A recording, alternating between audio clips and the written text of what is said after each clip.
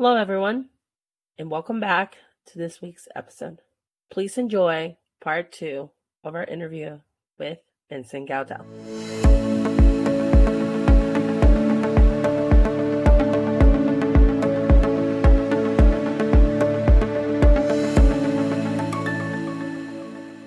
And so you mentioned some of the regulators, and obviously we've all witnessed what's been going on in Russia and Ukraine, but let's talk a little bit about how can we predict, what's the stance of those regulators?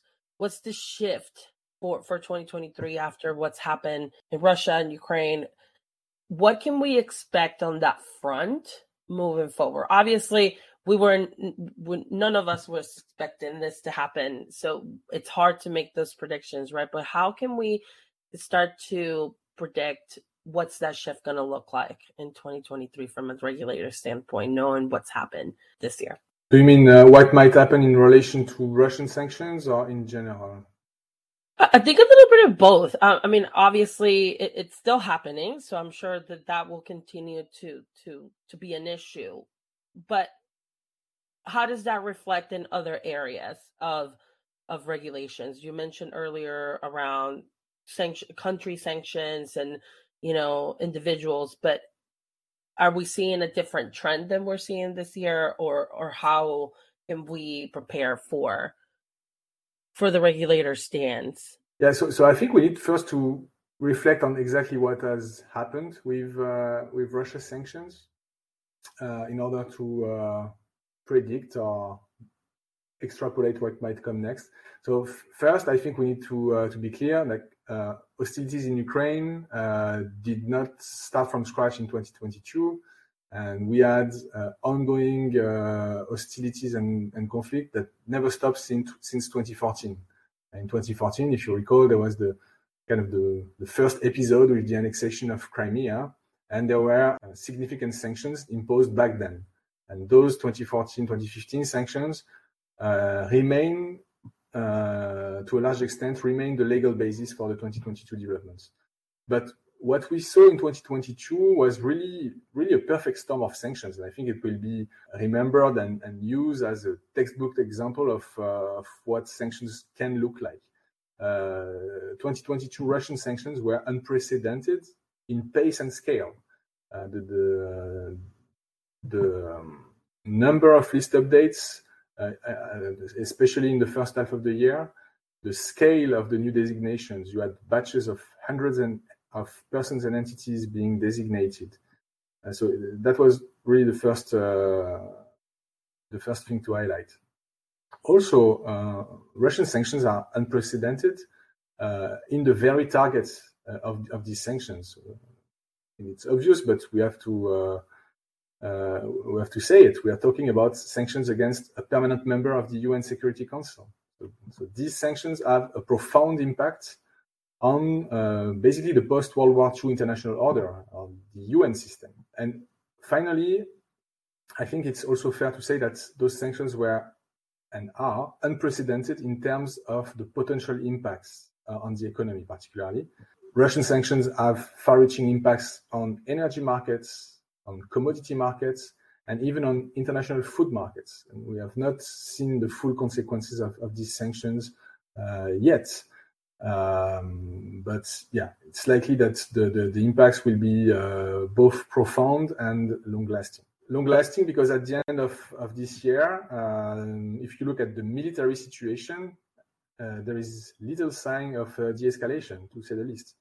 And so from that standpoint, we should anticipate that the current sanctions are here to stay and have little chance of being eased in the foreseeable future. Now, having said that, I think it's important to keep in mind that sanctions come also at a cost for the sanctioning countries. And in the West, the current the current economic situation in general is difficult, and there is also an energy crisis, especially here in Europe.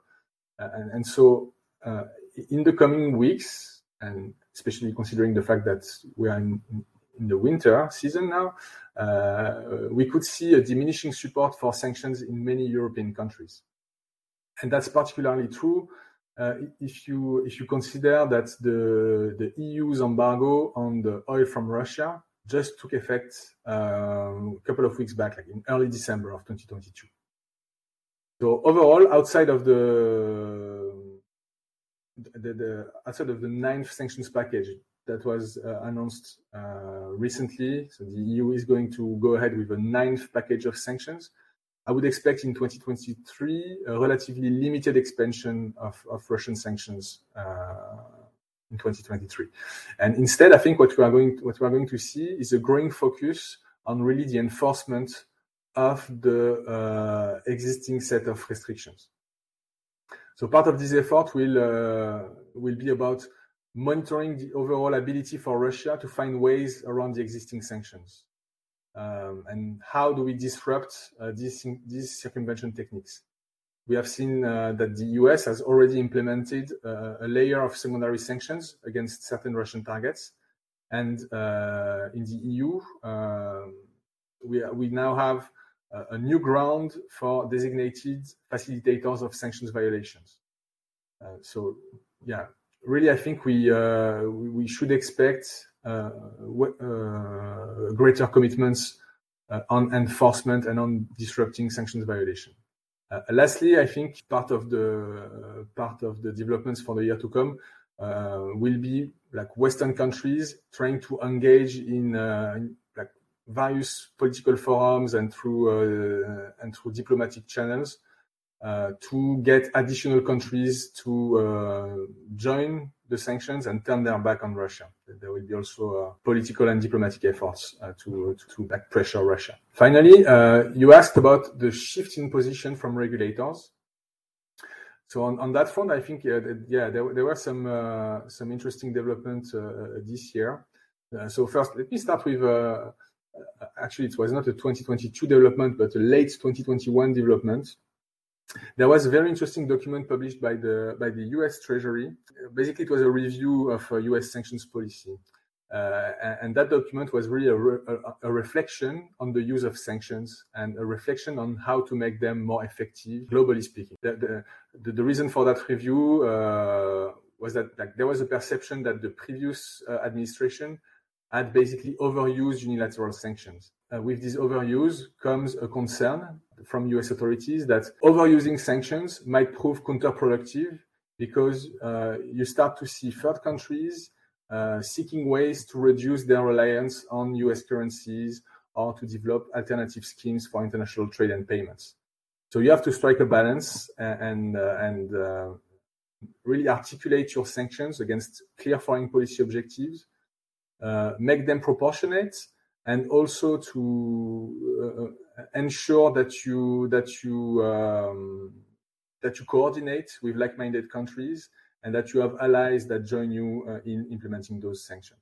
Now, if we cross the Atlantic and look at the UK, Office for Financial Sanctions Implementation, OFSI, has had a mandate to impose monetary penalties since 2018. But to be fair, we have seen only modest penalties being issued in the past 5 years. Now, there was the enactment of the Economic Crime Act in 2022. And with this act, OFSI now has more room to enforce sanctions violation. It also has new power to basically designate, publicize sanctions violations.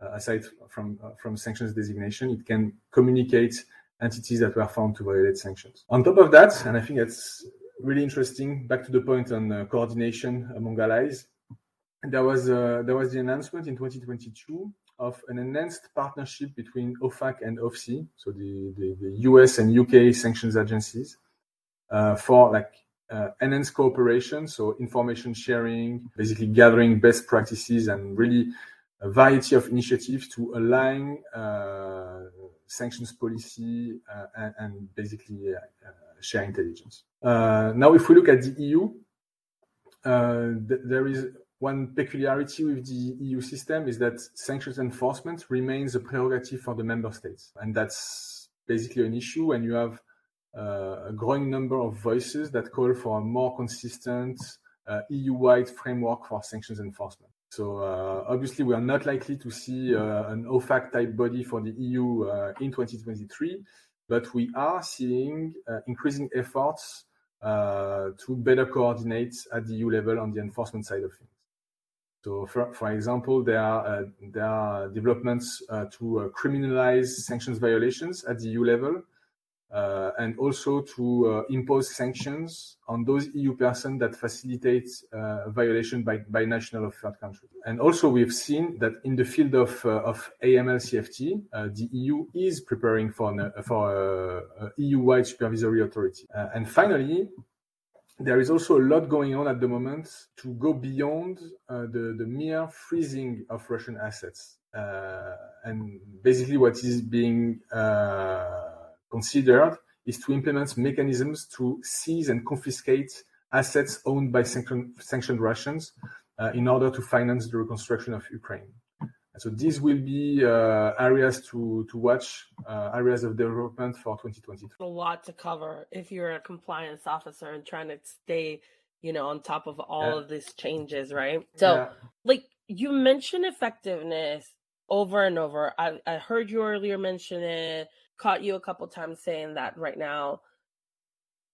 Can we expect this to be a buzzword for 2023? Obviously, effectiveness is key, but how are regulators becoming more effective? Should we expect any reforms next year? Should we expect the focus to be on effectiveness?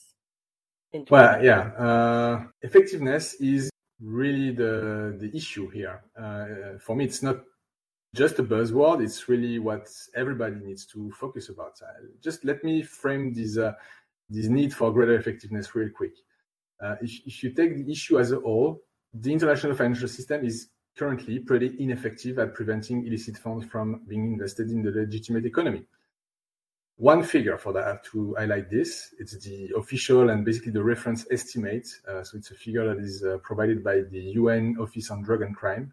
That figure is that only 1% of criminal proceeds are currently being confiscated.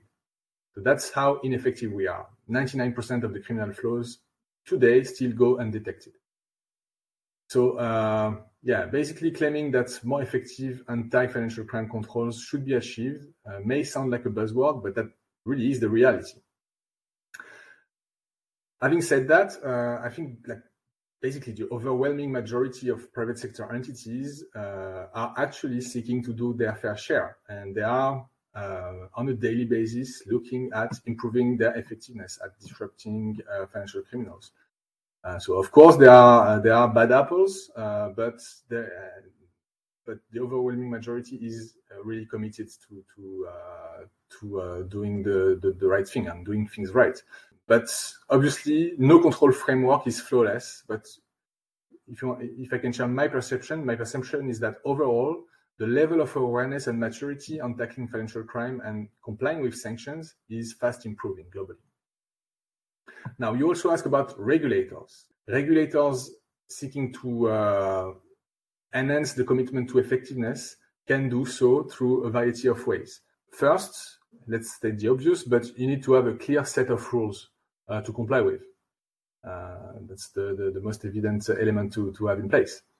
Next to that, you need to have a set of guidance, kind of soft law, to go along with binding regulations, really to help the private sector understanding the expectation and grasping the areas of focus, the area of high risks. So that's for basically the rule book. So once you have that rule book all set, you have more stringent requirements and more effective supervision and regulation of all exposed profession. But even more important, there needs to be an expectation in the private sector that shortcomings will be enforced against. So take the example of a speed limit. If you implement a speed limit on the road, but that if you never enforce it, the chances are that drivers will continue speeding. If you have systematic enforcement and if you have high enough speeding tickets, chances are that everyone will slow down. So I think it's the parallel is pretty valid. That you need to have more resources being committed to supervision and enforcement, and that's particularly true for non-financial businesses and professions. I mentioned those earlier, but that's a common gap for many countries, is that those non-financial professions, which are still at risks of misuses for money laundering purposes, are not supervised enough and not enough enforced against. So that's an area to look at for enhanced effectiveness for the years to come. That's amazing. That's amazing. So on that note, right, what can we expect, and what can we expect to see from FATF? You mentioned them earlier. What kind of regulatory responses can we kind of expect from them next year? What are some typologies that can expect to see in 2023? What's becoming more high risk, and what can we see from FATF itself? It's good that you ask about FATF because so first 2022 was a landmark year for FATF because it marked the 10th anniversary of the current version of the 40 recommendation. So that's an interesting thing to note. But essentially, FATF continues to play a crucial role in promoting a level playing field and really to lay out the global standards for fighting financial crime, money laundering, terrorism financing, proliferation financing. So that's really critical work and publication coming out of FATF. Also, FATF continues to publish assessments for countries' compliance with their standards, and basically assessments of countries' effectiveness in addressing money laundering and terrorism financing. So we are now still going through the 4th cycles of country assessment, and basically you have currently slightly more than 130 countries that went through this process, and those assessments are really very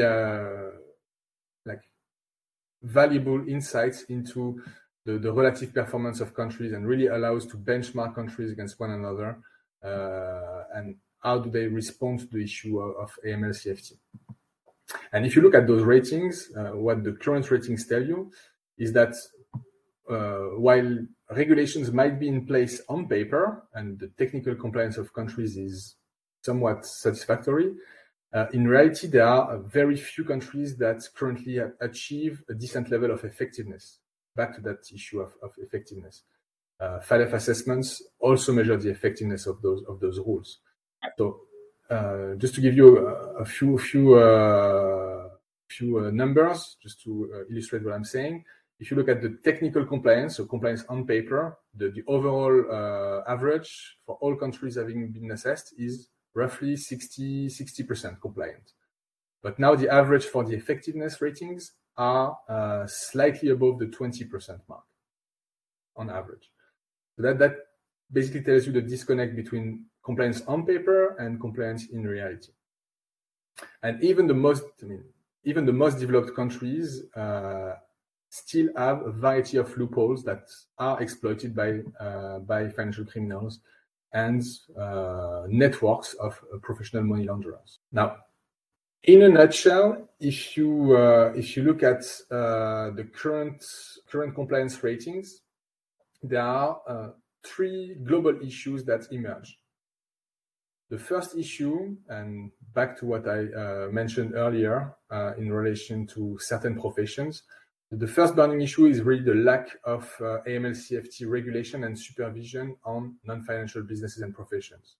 Again, those professions that are exposed to money laundering risks are not adequately regulated and supervised, globally speaking. And these under-regulated professions pose very material risks to the integrity of the financial system.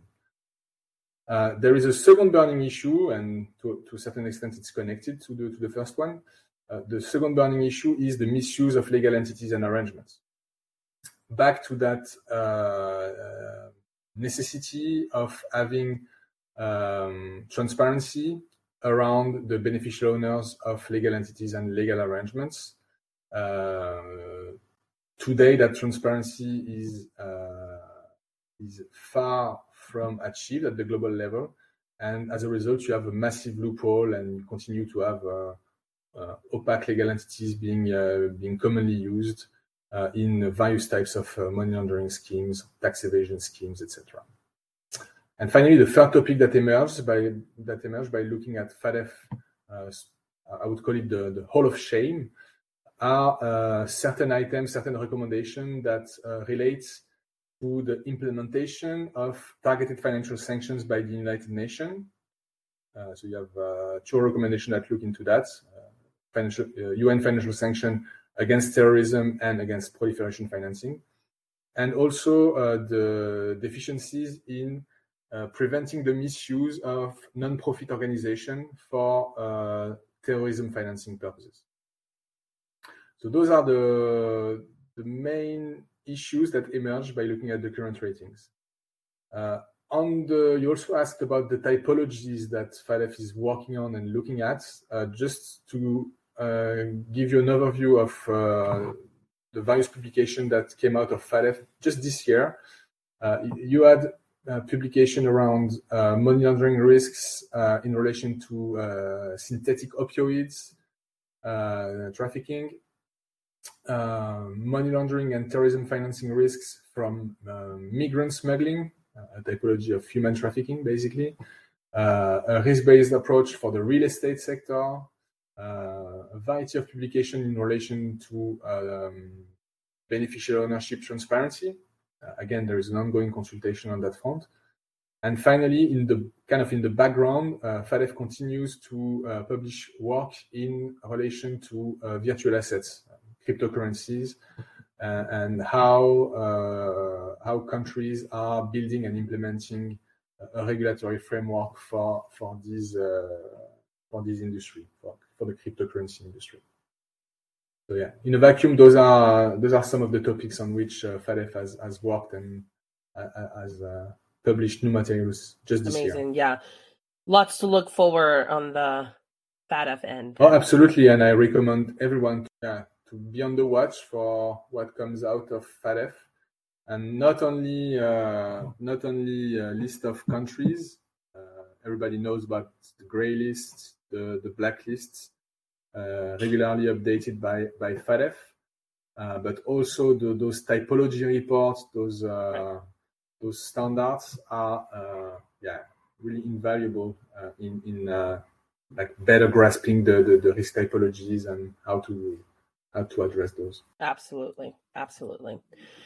All right, Vincent. Well, this has been amazing. We're not done yet, but I did want to wrap up today's episodes with your takes on how can banks, financial institutions, DFMBs, and BFIs, all these organizations that should be looking at, that are at risk of financial crime, how can stay ahead of these trends we started seeing this year into 2023? How can they prepare? What support is out there? What are your takes on that? And that way we can kind of wrap up this episode. Yeah, I think one angle that I would suggest is like banks and financial institutions should look at breaking silos. I have talked through various typologies or areas of regulatory requirements. We've talked about AML, we've talked about sanctions, we could have talked about developments in the area of fraud, etc. And so, yeah, there are a variety of typologies, variety of developments. And oftentimes, and especially in larger banks, you have specialized teams, specialized systems for various risk typologies. And so I think it would be worth to look at ways to break the silos and seeking ways to bridge certain capabilities from one area to the other. And how can you leverage certain fraud prevention capabilities into your sanctions compliance controls? How can you adjust your AML controls for spotting potential sanctions evasion, for instance? We really have to take really a holistic approach to financial crime and really kind of really think of those issues holistically and build a compliance response in a cohesive manner. Now, as you said, preparation and anticipation is key. And I think that all businesses now acknowledge that denial is not a sound strategy and that you cannot basically bury your head in the sand and ignore sanction and financial crime risks. Now, having said that, it is by no means easy. Risk typologies expand, become more complex, and really, I think you have to take compliance as a trajectory, as really an attitude, and you should never assume that you have reached the destination. You're never quite there. And yeah, just to conclude, I think it's a really challenging field, but we have to keep in mind that the mission is extremely important because we are basically all working towards making the international financial system less exploitable and really to uphold its integrity. And so it's challenging, but we are a full industry, we are a full ecosystem. And so, yeah, you're not alone, we are not alone, and we basically all need to join forces and to share our expertise and capabilities to defeat the powerful and sophisticated networks of financial criminals.